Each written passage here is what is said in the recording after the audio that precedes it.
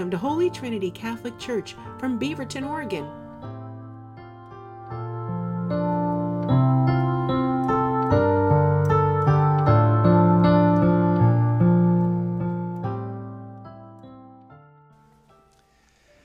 Good morning, everybody. Happy spring break to those of you who get a spring break. So I want to begin this morning by teaching you a phrase that I'm guessing is probably new for most of us. You can use this at your next cocktail party if we ever have those again, right? Anyway, here it is. Repeat this after me if you would, please. Redemptive violence. Redemptive violence. Redemptive violence.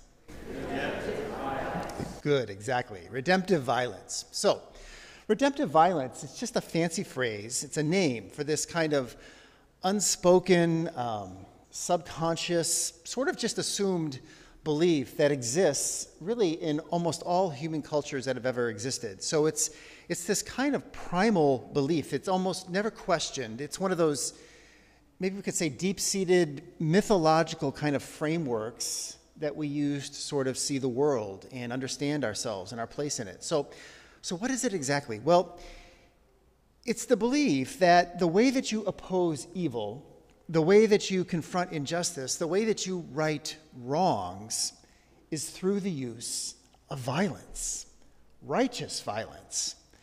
So somebody hits you unjustly, you hit them back harder. Somebody hurts you, you use your brain, maybe your tongue, even your fist perhaps, to hurt them back. That's how we get right again. That's how we reestablish equilibrium. That's how we set things right. So think about some of our favorite movies or television series. Think about our westerns or our political thrillers or our crime dramas. If some of you are into the Marvel comic universe, think about the MCU universe. How do Captain America or Iron Man, how do they confront evil and oppression? Is it by talking it out or negotiating? No, right? It's with violence, violent action, righteous violence, violence that saves the day, or in other words, redemptive violence. And truth be told, it's kind of fun, isn't it, to see the bad guys get what's coming to them, to see the good guys beat them at their own game, to watch Scarlet Witch literally rip the heart out of Ultron after he's caused so much pain and suffering. That's redemption, baby. Doesn't that feel good? Well, if it does, then maybe you can see the tension that's at the heart of our gospel today. Our gospel today takes place in the middle of Holy Week, just before Jesus suffers and dies. And man, what a week it's been. Think of all that Jesus has done before the conversation that we hear today.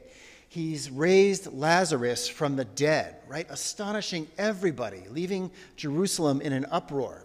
And then he enters triumphantly into the city, raising up into their minds these glorious memories of King David and Solomon.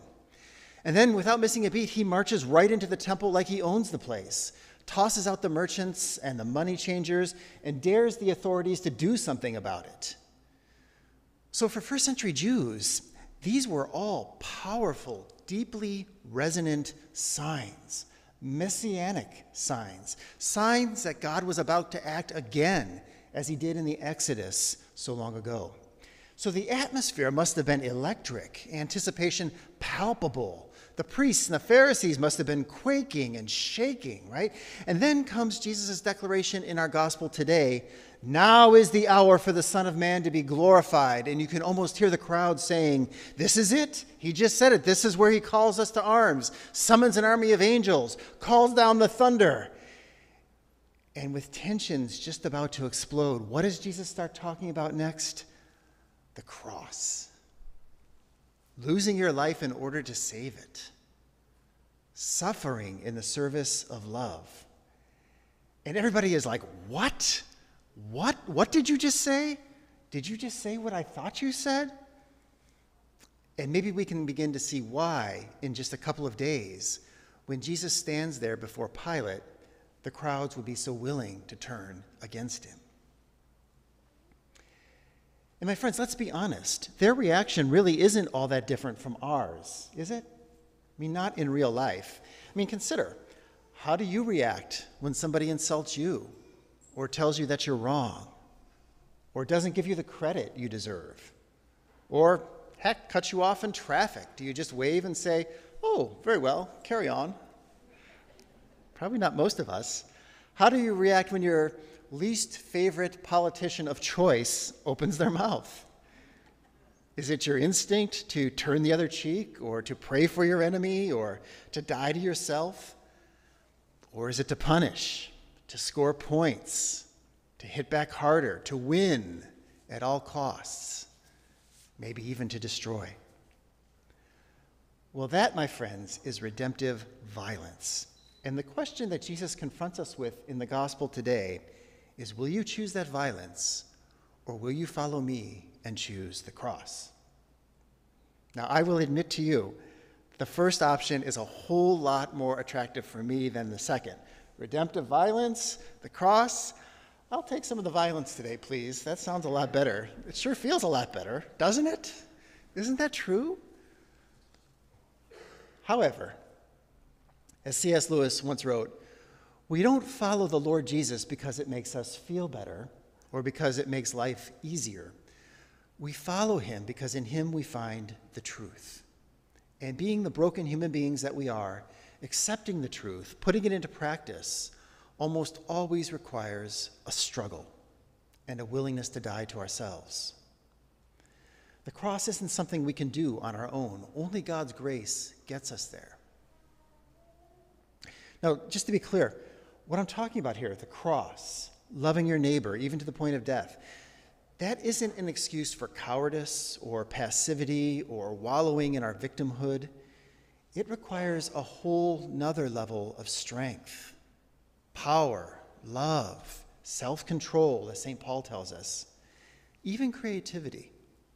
And because it's not natural, I find that in my life it also requires practice, constantly.